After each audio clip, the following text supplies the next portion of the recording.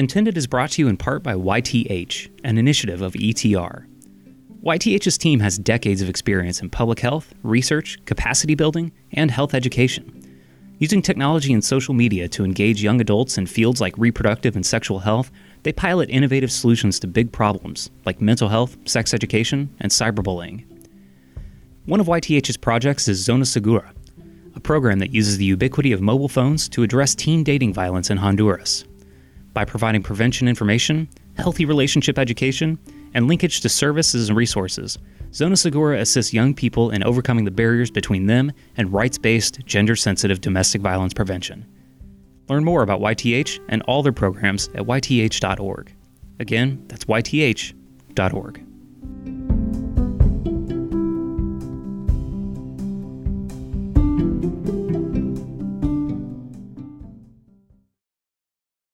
Well, first off, I just think people are always skeptical of things they haven't seen yet, right? I don't know if you guys remember before, like, the first iPad came out. Everybody was, like, mercilessly making fun of it. They were like, this is so silly. I got a laptop. I got a phone. Why would I need this? And they made fun of the name and all this stuff. But, like, then as soon as it was out, the joke ceased and everyone was like, oh, yeah, this is actually a really useful tool that now everyone uses, right? Will Skinner is a graduate student at the University of California in Berkeley. We actually talked with him in the third episode. He's getting his PhD, working in a lab, doing science, and he's researching sperm motility. He's trying to hinder it in order to make a birth control for men. He and I were talking recently, and we got on the subject of frequently asked questions. People always seem to be interested in this line of work, like when you're at a dinner party and jobs come up. I asked him, what's the first thing that comes up? What's the first thing that people ask you? The first, right? The first thing people say is, do you think men will take it? This question comes up a lot, like every single time. Now the question is the guy going to take it? No. I don't think they're going to do this. You want to know why? Why? Men can't even handle a cold. Do you think they're going to get a shot? And I will tell you this. All right, listen up, guys. Here's a question that will get you thinking. Would you take male birth control? Right now, KU doctors are looking for men to test it out. It's not a pill. Weight gain. PCTV5. Just like the birth control pill for women does. And I wonder if men will take it. But don't you think men would want to take it so that they have control over they won't remember whether or not? We've been putting off talking about this. Will gets asked about it, we get asked about it, and it seems to be the big question. The one that, like, every single news article asks, that people just can't let go of. If there were birth control for men, would men use it? And we're going to talk about that today. But first, there are issues with just throwing all men into the same pot. Would men use it? And the answer, of course, to that is not all of them at first, certainly. And probably never all of them. But we are talking about an enormous slice of people, right? 3.5 billion people that we're talking about here. So even if... When you put a few billion people together, there are bound to be some differences. Asking if men, as this vague collective, will use contraception, it's kind of a weird question. There are men with different motivations, different cultures, and their own lines in the sand drawn everywhere. No two guys are going to think alike on this subject. But if we do zoom out, look at a bunch of men collectively, there's lots of data to show that in most cases, a majority of men are at least interested in and excited about male contraception.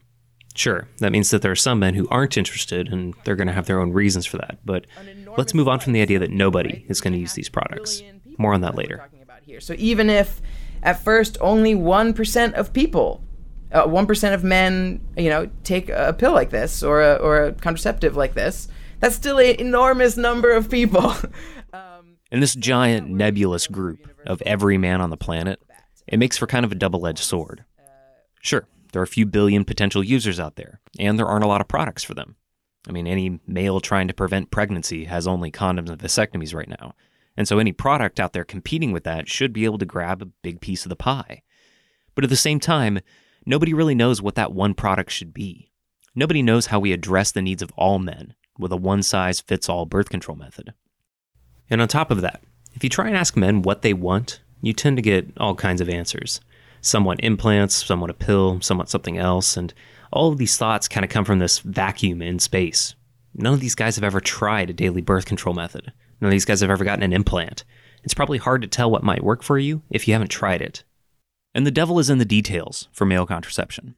There are methods in development that are designed to eventually come in pills and implants and patches and so on, but they're not done yet. We have no idea what men will think when they actually end up using them. Will the side effects end up putting people off? Will they find a daily dose really annoying? Or are men just really against injections? We don't know how these things are going to be marketed, or what they're going to cost, or how men are actually going to get their hands on them. Over the counter? Through a primary care physician? A specialist like a urologist? Everyone wants a big menu of options, but right now there isn't even one. The first product that gets out on the market will probably not be, as with a lot of things, the be-all and end-all. But I think it can be a proof of concept and get people excited about it. And on our show today, we're going to do something a little different than in previous episodes. I'll be your only host today, and we're going to dig around in this space. We've got 3 guys that want to tell their stories and talk about what they think about male birth control. We'll talk about relationships, the future, and how contraception can change what we think about masculinity. These guys are from different walks of life, and different backgrounds, and they have different motivations. But all of them are interested in male contraception because they see a benefit for them and for the world as a whole. These are guys that intend to be a part of contraception as it develops, and they're all participating in their own ways right now, trying to get male birth control out there sooner. More from all of them, coming up. From Male Contraceptive Initiative, this is Intended. I'm Logan Nichols. So Will Skinner is working as a researcher in male birth control. He's at the lab bench day in and day out trying to learn more about the world, specifically ways to make male birth control. He's kind of a unique situation. A lot of researchers get into the field because they find some specific piece of science interesting. Like some people study sperm because they think reproduction is a really cool process, or it's what they got specialized in. Will's different. He got into this field specifically because he wanted to make a male contraceptive. Yeah, it's a great point. My path to being a professional scientist has been sort of a long and convoluted one. Will went to college, he got a biology degree, and he was looking for a job that would grab him. He did genetics and plant biology for a year or so after he graduated, but he never really seemed to find his groove. For a year, which was plant phylogenetics. It was like exploring the genetic relationships between different species of flowering plants native to French Polynesia. But I never got to actually go to French Polynesia. I just worked with DNA samples frozen from French Polynesia. And I worked there for a year. And then at the end, I was like, wait a minute, this took a year of my life. I don't actually care about that at all. After this lab stint, he spent time in the nonprofit world and in social justice scenarios. And he was trying to do things that he thought were meaningful, things that were meaningful both in the bigger sense and for himself. So I went and did a whole bunch of other stuff. I worked in the nonprofit sector. I worked in renewable energies. I was trying to find a problem that felt tackleable and felt interesting enough to keep my attention. That's 2017. I started thinking about male contraception, and I just fell down this rabbit hole. And we can talk maybe a little more in depth about how I ended up. And one thing that really grabbed Will was how much of an impact male birth control could make on the world. He was reading about all the data around female contraception, how women have access to contraception, have better health outcomes, economic outcomes, and education, and so on. And he thought, couldn't male birth control have some of those same effects? Like if we reduce unplanned pregnancies, either from the male side or the female side, shouldn't those benefits still grow? Educationally, socioeconomically. And so it's also can be a way to bridge this income inequality gap that we have and opportunity inequality gap that we have in this country. So I think there's an angle that this can improve economic justice as well. He's thinking about the world, wholesale, and how he can make a bigger impact, and he thinks male contraception can offer a way to make that difference. Doing a job that didn't have some sort of big ultimate purpose wasn't what he wanted. He wanted one that did have that purpose, one like male contraception. So he did some studying, and then he made some phone calls. As I started getting interested in male contraception, I just started cold calling and cold emailing everybody I could find that I thought was doing interesting, cool work in the field. And almost without fail, people were excited to talk to me and willing to email back and meet for coffee. And I think that's a function of the fact that honestly, the male contraception field is pretty small. It's we're not it's not cancer biology, right? If I feel like if I showed up at a cancer conference and I said, hey, I want to help cure cancer, they'd be like, great kid, you know, get in line. But in the male contraceptive field, I think because it's maybe an idea that some people don't resonate with or get right off the bat, I think when people find someone who also is excited about the idea, it feels like kindred spirits. People are like, oh, yes, you get why this is important and why it could be a big game changer. So, and out of this, he found a lab that he really liked. He applied to grad school, and he's now working in the lab towards something he can believe in, something he genuinely thinks is a tool to change the world. Now, Will might be a unique case of commitment, someone who found a calling and diverted their entire career towards it. But not everybody's as feet first as Will can be. Will very specifically found this field motivating, and he sought out a way to take part in it. He chose getting behind the lab bench and doing science and furthering knowledge, and getting us closer by working on what could eventually be a male birth control product. Other people who are interested in the field have found other ways to get involved. You see conversations on Reddit and Twitter, and these little voices, these advocates who are using small outlets to let people know, I care about this topic. You can find videos explaining male birth control or testimonials about why men and women alike wish that were an option. And overall, there's this sense of interest and optimism, like our own little grassroots advocacy. In fact, I was cruising YouTube a while ago, and I came across this one video in particular. It's called, Where is the Male Pill? It's always this kind of video clips. This kind of advertisements and reviews. You see my point here. And this video just grabbed me in a way that was so unique. It had these interesting little animations, it had perspectives on history and contraception, and with Margaret Sanger and gender and science, it did some myth-busting, and I ended up watching it a few times, catching these little details and realizing that whoever made this thing was dedicated. They had done their homework. And they spent a lot of time that was crafting a message that was accurate and smart and compelling. So I wondered, who made it? Why were they so interested in male birth control? So I reached out. Of course. So my name is Kesra, and I'm 32-year-old. And I used to be a scientist. Kesra is the second guy that you're going to hear from today. And just like Will, Kesra likes science. He used to work in a lab that is on diabetes research, and he started life as a graphic designer because he felt it was a way to reach out to people, to communicate issues that he cares about. Yeah, that's where I'm at right now, and so I'm just doing my things in Switzerland and trying to, touch people with videos and a very important topic in male. Like most men, male birth control didn't really ever cross Kesra's mind. Like, there's some options out there, but they're all for women, and so it's kind of not my thing to worry about. I have to admit, and I guess I'm in the same case that a lot of men out there, I just didn't think about it because women are responsible for it. But he found that in some of his relationships, his partners were getting tired of the pill, of the side effects, of being the person taking on that load.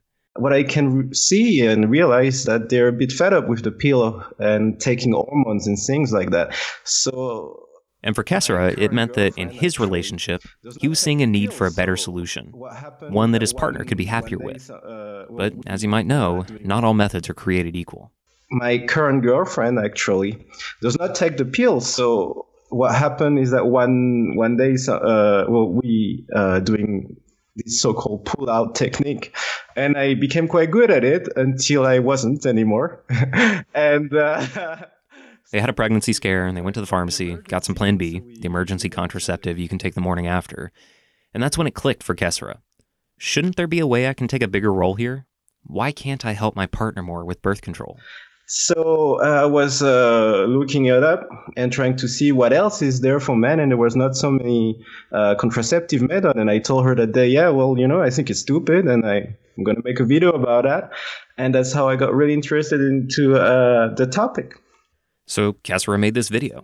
From 9 different countries, would you use a contraceptive method? 6 out of 10 men said yes. One that explains where the male pill is, and why we don't have it yet, and what's going on right now, in this really clean and insightful way. Kesra sees his role in male contraception as one of outreach and advocacy, one where he can inject information, discussion, and moments into the world to start a conversation. As convenient as the female pill have been found for men, and injections methods could be... He can put a YouTube video out there, and then when someone like him, someone who has a question, tries to find more information, they actually find something that's engaging. One of the reasons Kessera thinks it's really important to start these conversations is because men don't seem to have them without a prompt. Men are buttoned up and conditioned to not want to engage in the space of reproductive health. It's a sad thing to say, but we still live in a society that is very, in a way, macho. And there's a lot of men out there, they don't want to be involved in contraception. Maybe I should also think about the fact that I'm responsible for procreating and giving birth also, and maybe I should be responsible for it. He thinks that by putting bits of information out there, that he can get men to soften, or at least redefine what they think about masculinity. Get it to include talking about reproductive health and birth control and responsibility. And right here is where I want to introduce our third friend. I don't know if necessarily having the male birth control would necessarily change the beliefs around masculinity, but I definitely think that it would change the way we plan our families, the way we go about having sexual relations. I think it would change that stuff. I'm not gonna say that it would necessarily change the masculine beliefs. This is Tyrone. Okay, Tyrone Fields, Bachelor of Public Health Education, Second Lieutenant, United States Air Force. Yeah, that's me. Tyrone is someone that I met at a random chance thing. It was a meeting with a bunch of public health professionals. Usually when I go to these sorts of things, I'm the only guy. Public health is a field without a lot of men in it. And Tyrone, he happened to be there at this meeting. He was a public health student then, and we started talking about male contraception. Tyrone was in the ROTC at North Carolina Central University. He's since joined the Air Force. And his interest in public health was about community, about building up the people around him. After we met, we kind of just kept the conversation going, and Tyrone stayed interested in the topic. So much so that he ended up being one of the founding members of our Youth Advisory Board here at Male Contraceptive Initiative. The Youth Advisory Board at MCI is just that. It's a group of young voices and advocates who want to use their unique perspective as the users of the future to help guide things today. And when we met, one thing that got Tyrone really interested in male birth control was his interest in masculinity and relationships. Yes, for my senior internship, I worked with the North Carolina Central University Women's Center. And I did a lot of work there with the Prevention and Education Coordinator around sexual assault and domestic violence. And my specific work that I was working on was looking at how negative masculinity correlates to our social and physical health of men. The men specifically. One thing we kept talking about was, how is masculinity going to affect male birth control? Like, there's been a half century of movement where contraception has been geared towards women. Even the most progressive guy out there will admit that there are expectations in reproductive health that are driven by gender. If society has shaped contraception as women's responsibility, will men feel emasculated taking on some of that responsibility? Yes, and no. So I guess on the yes side of it, some men, specifically men who express these hypermasculine beliefs, may feel that they're limited in their manhood. And what Tyrone means here when he says hypermasculine beliefs, he's talking about a kind of toxic masculinity. Negative masculinity, kind of that macho that I always got to be in control, I always got to be in power. I'm always got to be the alpha male, I always got to be the one that's just in charge, running things, and I got to dominate, and I always got to have the power in the situations. Some men operate entirely in this realm, that they have to be the ones to rely on themselves and no one else, a sort of lone wolf mentality. It's one tied into masculinity and manhood in general. But on the other side of that argument, what better protection can I have than knowing that I'm taking something? You know what I mean? A lot of people joke about male contraceptives, people like, oh, that would be great, da da da da. But when you sit down and have a real conversation about it, it's like guys are serious about it. And especially like the guys that are around my age and the people I've been talking to, my friends and frat brothers and stuff, they're really interested in having male contraceptives. We need to take on some of the responsibility ourselves. And this responsibility piece, it came up with Kessera and Will too. In fact, all the guys I interviewed at some point talked about how it's the responsible thing for them to do. For more men to step up and take ownership of their reproductive capabilities, to commit themselves to this arena. and their flavors of responsibility were different here and there, but they were pretty much the same. Will focused on the importance of autonomy in the relationship. I often say that I think making a baby should be like the hunt for Red October, that two people should have to turn their key at the same times in separate rooms in order for it to happen, right? So I don't think... Whereas Kesara and Tyrone kind of gave an answer that focused on communication and acting as a unit. The young people out there that, yes, there's a problem because we are seeing reproduction as mainly a female, contraception as a female responsibility. It shouldn't be that way because as far as I'm concerned, we need to be two to have sex, and I think both of the people should be responsible for the consequences of No, you can't just put it on one partner. It's a two-way street. It takes both of us to make it happen. So why shouldn't both of us hold that responsibility equally and kind of decide what happens that way together? Ultimately, these guys are saying the same thing, that taking a role in family planning, that's the responsible thing to do. And responsibility, stepping up and leaning in, that could appeal to men. Who are we to say that men might find male birth control emasculating? They might find it empowering. And autonomy and individualism and self-reliance, these are all really good empowering qualities to go after. But sometimes they can be taken too far. For example, there's these men's rights groups out there, and they want male contraception for some kind of gross reasons.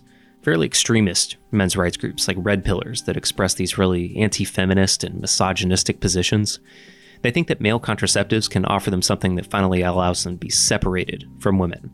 They think that women are out there to trap them in relationships with child support or custody battles, and they see male birth control and the autonomy that can provide as a way to further divide men and women instead of creating supportive partnerships. But they're still interested in the products, and even though they have these problematic views of manhood and masculinity, they certainly don't think that birth control is going to feminize them. Maybe our old stereotypical views of masculinity are getting outdated, and these sorts of roles, what's manly, what's not, that seems to be changing in the world. Mentalities are changing. What is it to be a man? What is it to be a woman? What are the roles? What are your responsibilities? All that are changing. And for example, I love to cook, which was considered like a female thing. But I know that I cook for all my friends. I'm like kind of the mama for them, and I love it. And the thing is that we want to circle back to that big question at the beginning, the one that we've been avoiding. Will men use male birth control when it finally gets to market? It's a big, complicated question. There are all sorts of motivators that could make a difference in if men use contraception. Is there one stereotype of a guy that would? Why does he want to use it? And on top of that, what sort of products are we talking about here? Pills that last for a day? Implants that last for a year? A small outpatient procedure that involves surgery in your scrotum? We don't have male birth control options yet, and we're going to need to pick some kind of method in the end. So, let's talk about it. We'll talk about the attitudes and the opinions of men around male birth control, and we'll talk with our trio, Kesara, Will, and Tyrone, about the sort of products that they want. More coming up after the break. Support for Intended is provided by Male Contraceptive Initiative, a 501c3 nonprofit that advances the research and development of new methods of male contraception. MCI funds scientific research that gets male birth control options to market sooner. Eppin Pharma is one of our grantees, and they're working on a male contraceptive that you can take on demand. The basis of how the drug works, it doesn't allow the pH inside the sperm to go up. And that prevents hyperactivation as well, because you need the sperm to become depolarized in order to get your calcium to come in, your pH to go up, and your hyperactivation. And that, when in the presence of the drug, it doesn't happen. Did I get that right? Okay. Learn more about MCI and our grantees at malecontraceptive.org. That's malecontraceptive.org.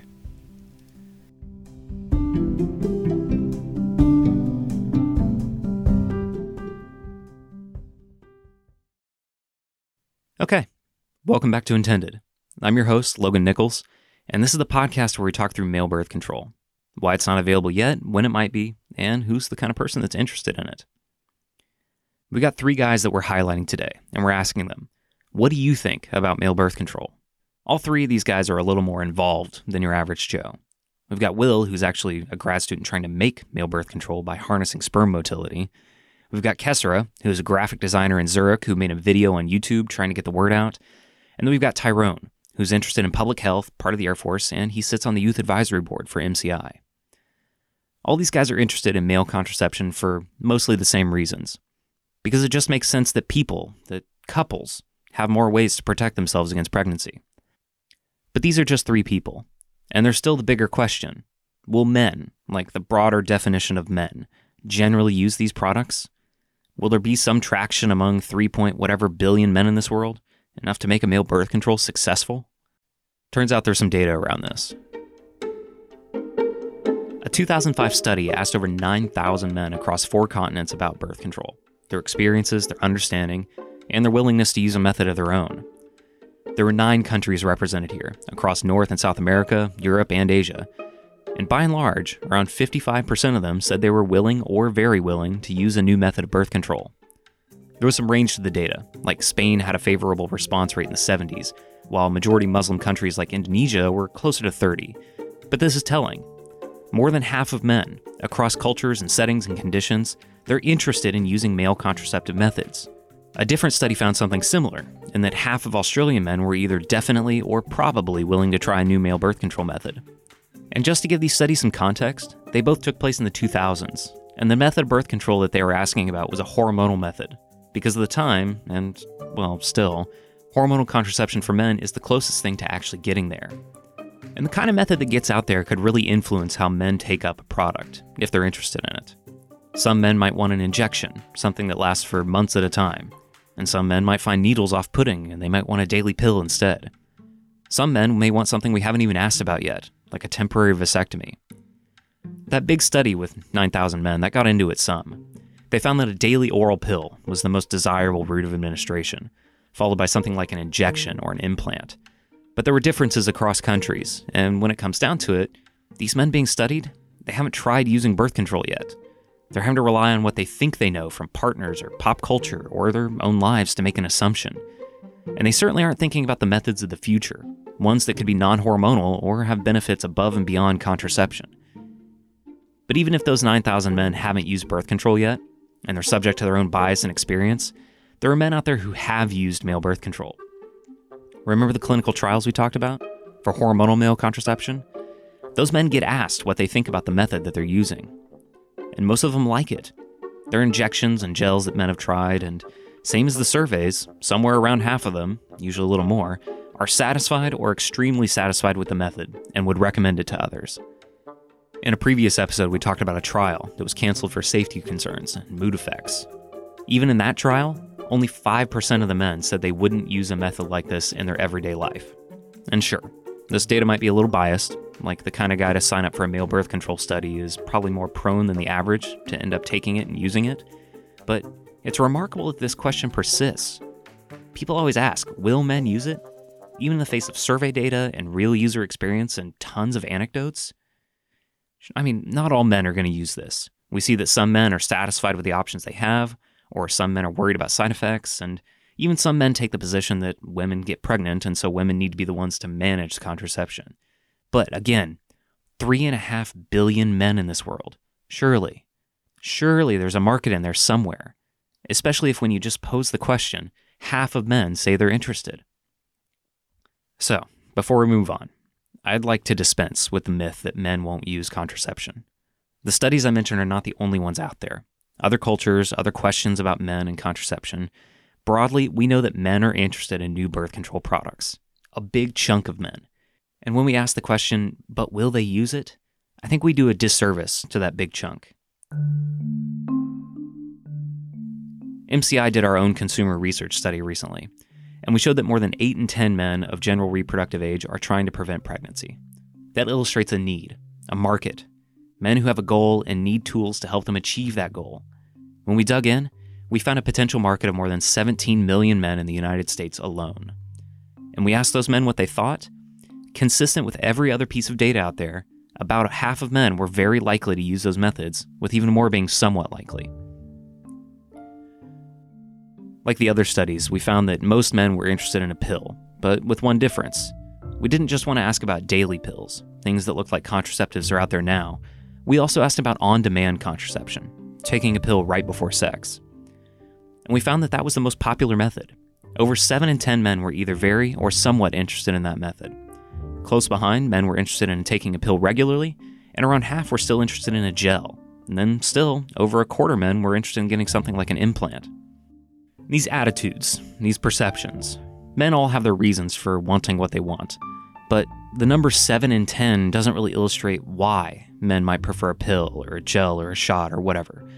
Just like men in different countries have different experiences and motivations and cultural lives, they probably have different feelings on what sort of form their birth control takes. So, I wanted to explore this with our 3 guests, Will, Kesara, and Tyrone. What sort of method do they want? I had this conversation yesterday with my girlfriend. It's funny. My ideal method of contraception. I don't know, because when I think of all of the contraceptives for women, it's like, what could we, I guess, kind of steal on our side of the tracks? But maybe a pill or one of those implant or something like that. I don't know. Like lots of men, Tyrone is used to what he knows. He sees the pill in everyday life and in culture, and he thinks, hey, it could work. It works for them. He also sees other methods he knows about, like the implant, as a way to manage things long-term, a low-maintenance way to manage contraception. And that low-maintenance thing, it seems to appeal to Kesara too. Something that, that would be easy, which means that, like that I don't have to, for example, have an injection every day. So something that should be convenient and safe. That's, I think, the most important, and reliable, of course. Otherwise I would not take it. But sure, Kesara, like all men, wants something safe and reliable. But he didn't bring up a method he's seen partners use, or ask what we could learn from female contraception. He very specifically here wants something new, something that's totally different from existing methods. He ended up calling out one method in particular called Rysug, a vas-occlusive method we covered earlier in the series. It's a gel that gets injected in the vas deferens of men, that tube that connects the testes with the rest of the reproductive system and transports sperm. It's the same tube that gets cut during a vasectomy, and vas-occlusive devices like Rysug are seeking to block the flow of sperm through that tube, but do it in a way that's actually reversible. And methods like Rysug have the potential to last for years. One developer we talked to who's working on a vas-occlusive called it the IUD for men. Sure, it takes a small surgical procedure, but once that's done, you're set for a really long time. And that worry-free, super long-term approach to birth control is appealing to lots of men, as long as it's safe, reliable, and of course, reversible. For example, that should be reversible. And the problem that we have with vasectomy is, it's not reversible, obviously, and it needs to be without any danger or side effects. And I think those are the basic requirements, of course. Now, I do want to go into this a little. He said without danger, without side effects. What's being described here is what men want, ideally. In a perfect world, every person, man or woman, would have a contraceptive option that works exactly how they want it to, 100% effective, no barriers to access, no concerns about social acceptability, and, of course, no side effects. And there very well could be a big disconnect between the ideal and the reality of many male contraceptives in development.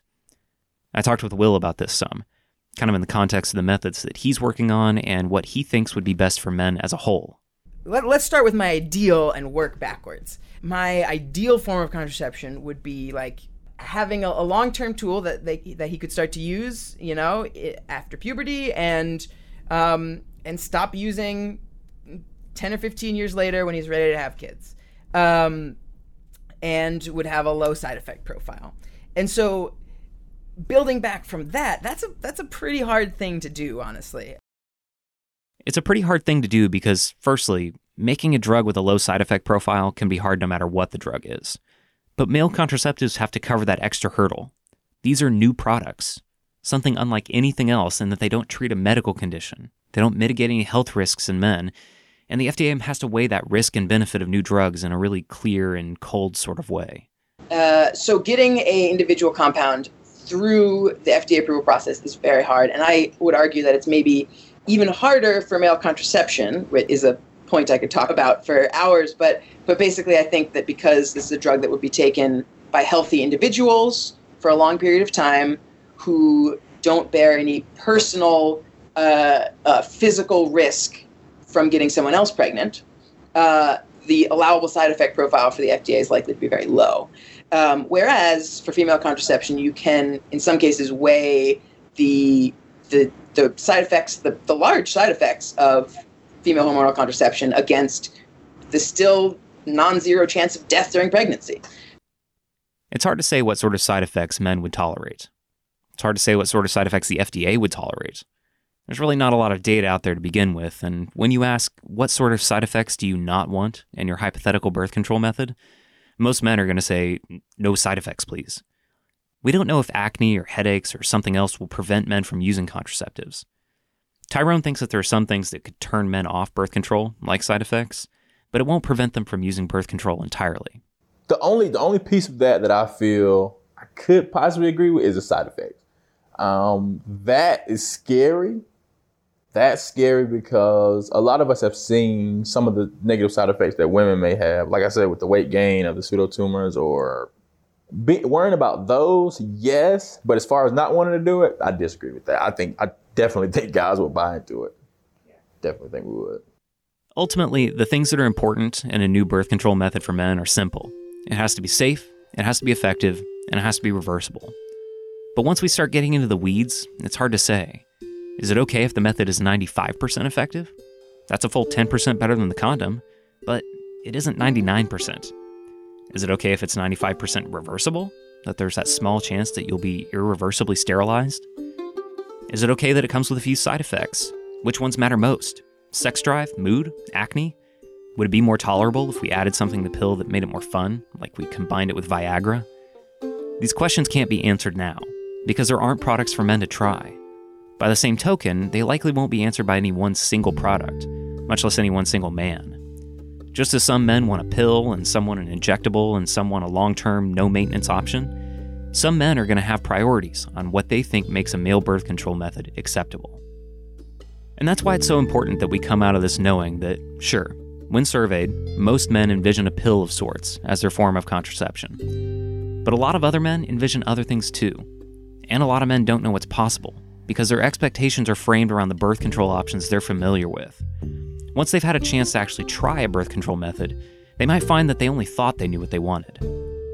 Making male birth control shouldn't mean one single daily pill gets developed and put on the market and that's the end of it. A menu of options should be developed to meet the needs of a big, diverse group of men. Options with different delivery modes, effectiveness times, and of course, side effects. I'm not really in the field, so that I cannot imagine what else could be invented. But yes, it should be reliable, safe, and convenient to use. And then the shape, or I don't know what they can. I don't really care about the design and all that. I just need that it work. And it doesn't. So male birth control faces some high barriers to get out there. The products have to achieve certain benchmarks in safety and efficacy, and then beyond that, they have to appeal to men in a certain way. Men who all have different opinions and ideas about what makes a method perfect. But there are other barriers.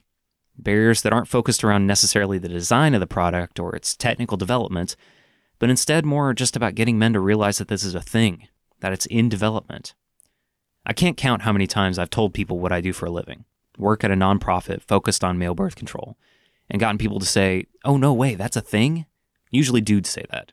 Women, I get a different answer from. Usually something like this. Every time I talk with them, they were like, oh, it's about time, that you do something, which I understand, And I get it. Women are more connected with reproductive health than men. They see specialists that focus on that specific area of health, starting from an early age, whereas men don't see their equivalent, a urologist or something, until they're usually much, much older. And this means that women are more in tune with contraception, how it works, the impact, and the idea that, oh yeah, birth control for men is not only possible, but it should already exist. Men are kind of out of the loop because, well, they tend to be disengaged from reproductive health in general. And that means that conversations between guys and their partners, conversations about family planning and about birth control, they generally don't happen except under exceptional circumstances, I have the feeling that we are raised to believe that it's a female responsibility, which I believe it is not. The problem is that when then men try to take this responsibility, there's nothing for them out there. So yeah, unfortunately, I never talked with them, with my in my past relationship and my partners. We never really talked about it. There was this theme that kept coming up in conversations, that these three guys, Kessera, Tyrone, and Will, they all want to be a part of reproductive health. They all want to be there for the partners and responsibly take part in this big world of family planning. But they all felt that there weren't good avenues for them to do so. They wanted to be there to participate, but they also want to be respectful of their partner and their partner's autonomy. Since the only realistic option for all these men is condoms, it made it kind of difficult to participate. So it was the same. So the problem is that it seems like it's a fact. There are condoms and nothing else, but it doesn't have to be that way.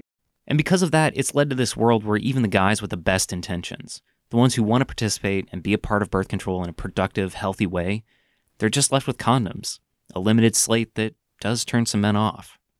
Sadly to say, a lot of my friends, a lot of people I meet don't like to use condoms. Don't like to use condoms. They always talk about feel and that type of thing. So if we could have something, that would be great. So how do we grab men? How do we engage them in a valuable way in reproductive health?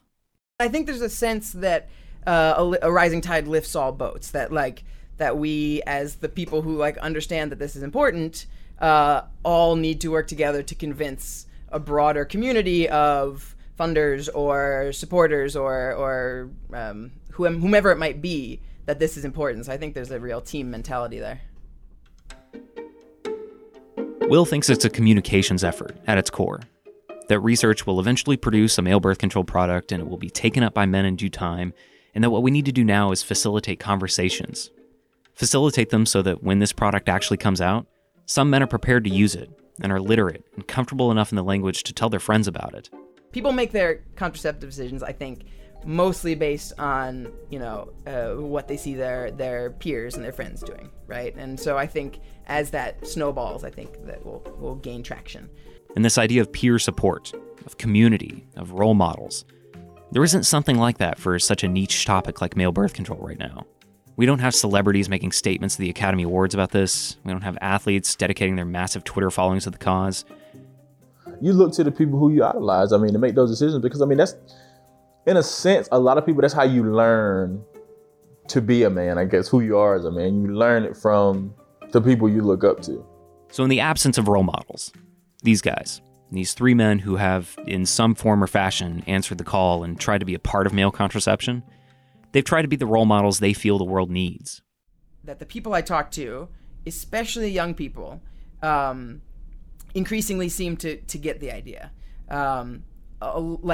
Older folks I talk to, there's a mixed bag of, I didn't need it in my life. We got here, it's okay. But when I talk to young people, they're like, oh yes, thank you. Hurry up. So I'm glad to hear that it resonates with them. So. And ultimately, they think that these conversations can convince men to be engaged, to at least start the conversation and be proactive and take ownership of this thing that they possess and share with their partners. It's a simple thing. I think male should be engaged by themselves. And so first we have to change the mentalities that reproduction is not only a female responsibility, because of course biologically women carry children and give birth to children, and men are in the passenger seat and just watch everything. And changing that mentality, that's a pretty big lift. Not only because there's centuries of ingrained societal norms to undo, but because it requires a fundamental trust between two parties. The reproductive autonomy for women has been the subject of intense political debate and has fostered an atmosphere of division, of mistrust.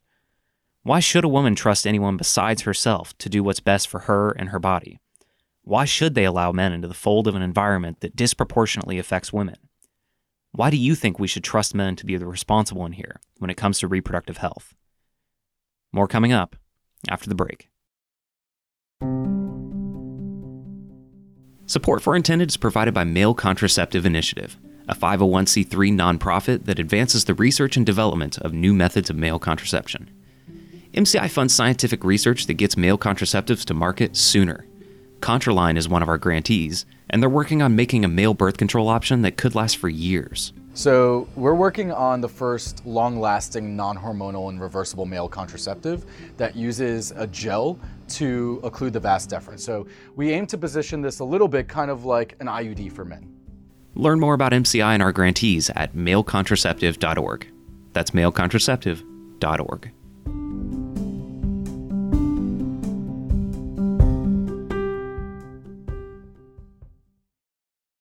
Okay, welcome back. This is Intended, where we tell you about male birth control, who intends to use it, and what a future with expanded contraceptive choice looks like. I'm Logan Nichols. And we're talking today mostly with three guys, Tyrone, Will, and Kessera. Tyrone is in the Air Force and cares about public health. Will is a graduate student researching male birth control. And Kessera is a graphic designer who uses his YouTube channel to talk about things he cares about. And we talked with them about the sort of contraceptives that they would like, why they're into the field as a whole, and what they see their benefits being. But we haven't talked too much about relationships, what male contraceptives would mean for them and their female partners together. And this was something that we thought was really important to explore.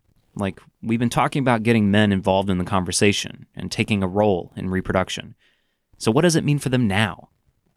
I asked Tyrone what his conversations look like between him and his girlfriend when they talk about birth control and potential male options. The conversation is like, she tried the implant and she had some of the negative side effects from it. If I could have something that necessarily wouldn't give me that stuff, the negative health effects, it would be great. You know what I mean? It would be great. We could still achieve the same goal of family planning and starting our family when we want to. So yeah, it would just be great. What Tyrone's describing here is a common thing. The partner of some guy is using an option that isn't working out well. Its side effects, or its cost, or it's some other barrier that makes them want to just throw their hands up entirely. And this is highly dependent on the relationship and the people and a whole host of other factors, but the guy in this scenario is generally left hanging. Sure, a man can be supportive and he can offer his help in myriad ways, but other than using condoms, he can't take an active participation. And we should say here that condoms, totally valid contraceptive method. Used widely, very cheap, and indeed something for the couple to consider in this scenario. But remember, condoms have around a 15% unintended pregnancy rate. That's not exactly foolproof. So it would make sense to give men that option, something that he, along with his partner, can discuss and figure out if it works for them. Women bearing the sole responsibility of contraception, there's downsides to that as well. And it allows for this, a different sort, obviously not as severe a sort of gender imbalance where men are now taking no role in the reproductive. This idea that there's an imbalance in contraception, it seems to be coming from a good place with all these dudes. They want to have male contraceptives because they think will not only provide autonomy in their relationships, but will give them new options to meet goals as a coupled unit. It could be a societal game changer for gender dynamics in our country. I wasn't alive in the 60s, but I think most folks would agree that the availability of the first birth control pills was a key factor in sort of the revolution in the role of women in this country. And I think that having men have a tool that allows them to take an active role in fertility planning could sort of encourage them to be more active and thoughtful in the way men approach reproduction and reproductive rights. Kessera echoed some of this too. It's a bit more fair, but there's still a long way to go. And I think with this development of female rights, then maybe that will push men to rethink who they are and what they should do. But this brings us to another question, one that comes up often. Will women trust men to use male birth control? I mean, let's say the guy screws up or the method fails. The female partner is the one with an unintended pregnancy.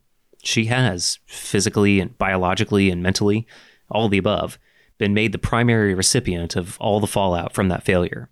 She's now the one with the pregnancy and has to navigate all the waters around it. So should she trust her body, her autonomy, to her male partner? And as we said a second ago, in response to the idea of, will women trust men to take it? My answer is I don't think they should unless they already trust the men in their life, right? For example, I am in a long-term committed monogamous relationship, and I would love to take on that burden and free my partner Katie from some of the negative side effects she's experienced with her contraception. But obviously that's not right for everybody, and I think in most cases having each individual have their own control, I think, would be great. This goes back to Will's Hunt for Red October analogy. Both parties should have the key that they have to dramatically stick in the lock and turn at the same time for this irreversible process to begin. Will is in a relationship where his partner would trust him to take on a contraceptive role because, well, he's in a trusting relationship. And shouldn't we be thinking of it that way? Doesn't trust come down to an individual thing, a relationship between two people? Do you trust the person you're with? If not, I imagine you shouldn't rely on them to be the sole user of contraception. If so, maybe it's something you can think about. I mean, I guess it's a two-way street. I guess that gets down to the point of, do you trust your partner? Do you know who you're actually having these sexual relations with? So I guess that's a personal thing, but yeah. Male contraception is important to these guys. They all wish it were here, and they're frustrated that it isn't. Well, I'll be honest, I'm pissed. And I think it's unfair. There's no other way to put it, because as I told you, it doesn't have to be that way, but it is that way. They want something, anything else, so they feel like they have more options. More options than the, yes, ubiquitous and cheap and mostly reliable condom. Specifically, I would love male contraceptives for myself. Because, we put all of the responsibility on women. What about guys? We need some of the responsibility as well. We need more than just condoms, so yes. And they see a future with what male contraceptives could look like. These guys are dreaming big, and they're thinking about the future, probably in no small part because they know that these products are 10 to 20 years away. But they're helping to make it happen now, because they're planting trees that they may or may not be able to sit under. I also say I hope that by the time I have kids, they look back at, unintended pregnancies like we look back at polio now, right? Polio was not actually that long ago. I have a great friend who walked with a cane because he had polio when he was young. He's in his 70s, but that's one lifetime. And now, I look back and I'm like, polio? In America? What? That's seems like it's the Civil War or something. But it wasn't that long ago. And I hope that we have a tool where we can say yeah, unintended pregnancies are not really much of a problem anymore. So, that's the attitudes, opinions, and general roundup of three guys, all about male birth control. Next time we're going to keep this theme. We're going to bring in the other half of the equation and hear from women who are also interested in male birth control, and they have their own attitudes, hopes, opinions, and frustrations.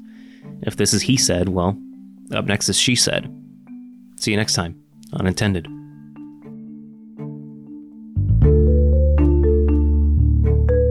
Special thanks for this episode goes out to Catherine Carpenter, Nika Daria, and of course, Tyrone, Will, and Kessera. Music from Blue Dot Sessions. Intended is written and produced by myself and Kevin Shane out of the offices of Male Contraceptive Initiative in Durham, North Carolina. Our executive director is Heather Vidot. I'm Logan Nichols. Intended is a project of Male Contraceptive Initiative, a 501c3 nonprofit dedicated to advancing the development of reversible, non-hormonal contraceptive options for men. For more information or to donate to our cause, visit malecontraceptive.org. Find us on Facebook, Twitter, and other social networks by searching Male Contraceptive. If you'd like to check out Kessera's video on male contraception, head to our website, malecontraceptive.org/intended. You can find the page for this episode. We'll put a link up there as well as on our social media. If you like Intended, share us with your friends. Leave us a review on iTunes. We'd love to hear what you think. Thanks for listening. And now, for something completely different. You are stinky. You are gross. You are the nastiest dog in this room.